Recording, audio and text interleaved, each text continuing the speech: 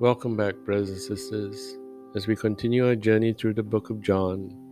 And today we're in John chapter 3, verse 5, which I have titled, Rebirth, not of the flesh, but of the Spirit.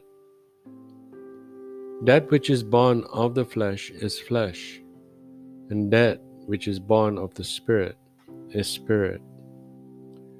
Here's a conversation that seems extremely incoherent to any person, since this is also the first. Jesus makes a clear distinction between the material versus the spiritual. As Nicodemus was an individual knowledgeable about the Old Testament teachings, this distinction provides a clear revelation of the objective state of an individual who pursues spiritual oneness with his Creator. Jesus brings the divine into the reality of the Nicodemus mortal state, a pursuit that at one time only seems an illusion based on a subjective action. Jesus brings the reality of God into the existence of our mortal state. R.C. H. Lenski, in his book The Interpretation of St. John's Gospel, writes, "Without a connective, Jesus takes up the remark of Nicodemus regarding the impossibility of physical rebirth and carries this to its ultimate limit. Even if it were possible, a rebirth in the flesh would produce only flesh." Jesus formulates this as a general principle that is self-evident and final in its clearness, and then sets aside the opposite, the spirit birth, again as a principle with the same evident finality. Moreover, the parallelism of the two principles once more brings out the necessity Jesus has twice stated that only by this latter birth can a man enter the kingdom. That born of the flesh is flesh, and that born of the Spirit is spirit. D.A. Carson, in his commentary on the book of John, offers this view. Although the full construction, born of water and of spirit, is not found in the Old Testament, the ingredients are there. At a minor level, the idea that Israel, the covenant community, was properly called God's sons in Exodus chapter 4 verse 22, in Deuteronomy chapter 32 verse 6, and in Hosea chapter 11 verse 1. They all provide at least a little potential background for the notion of God's begetting people. Enough, Brown thinks, that it should have enabled Nicodemus to understand that Jesus was proclaiming the arrival of the eschatological times, when men would be God's children.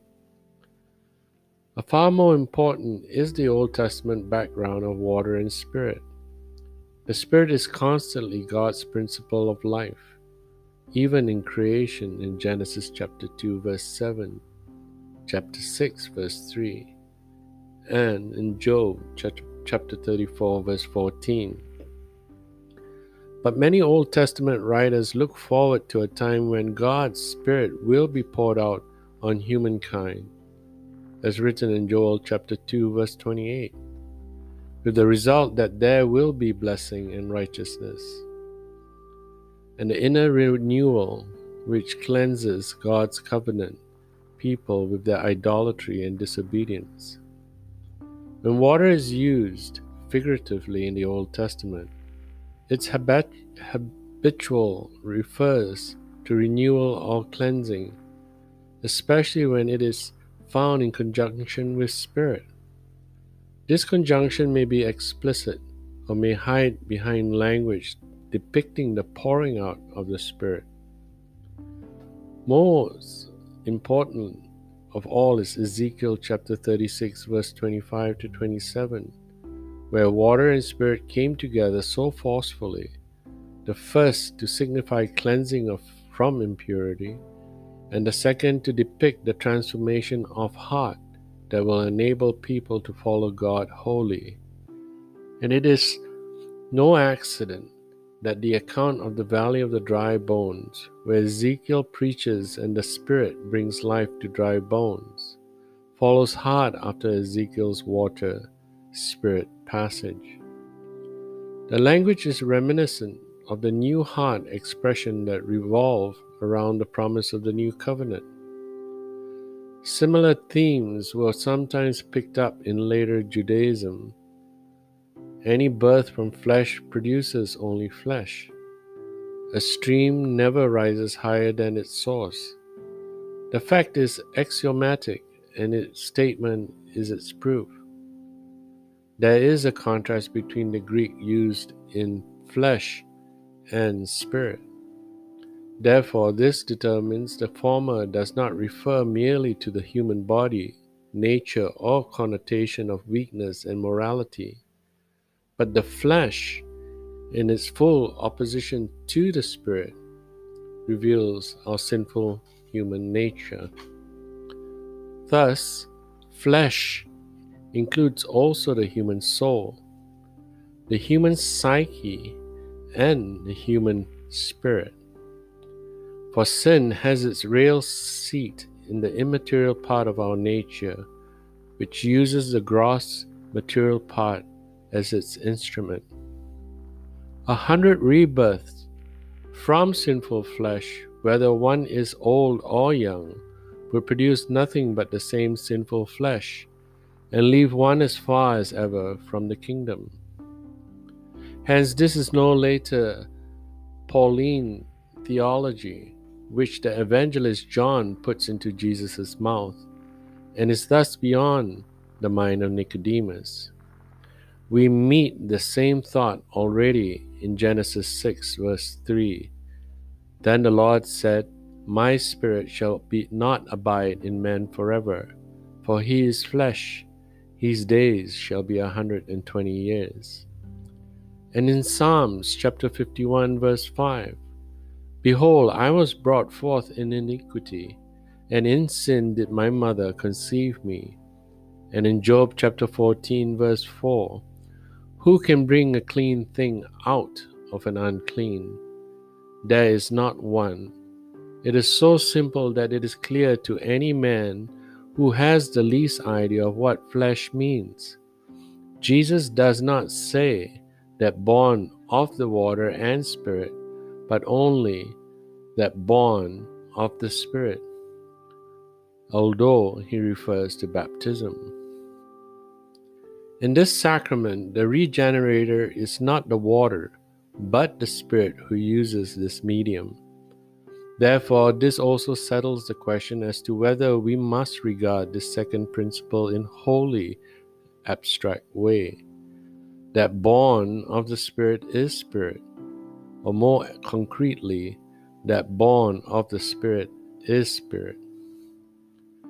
The entire context decides for the latter, especially also the interpretative expression in verse 8, one born of the Spirit, not of the Spirit.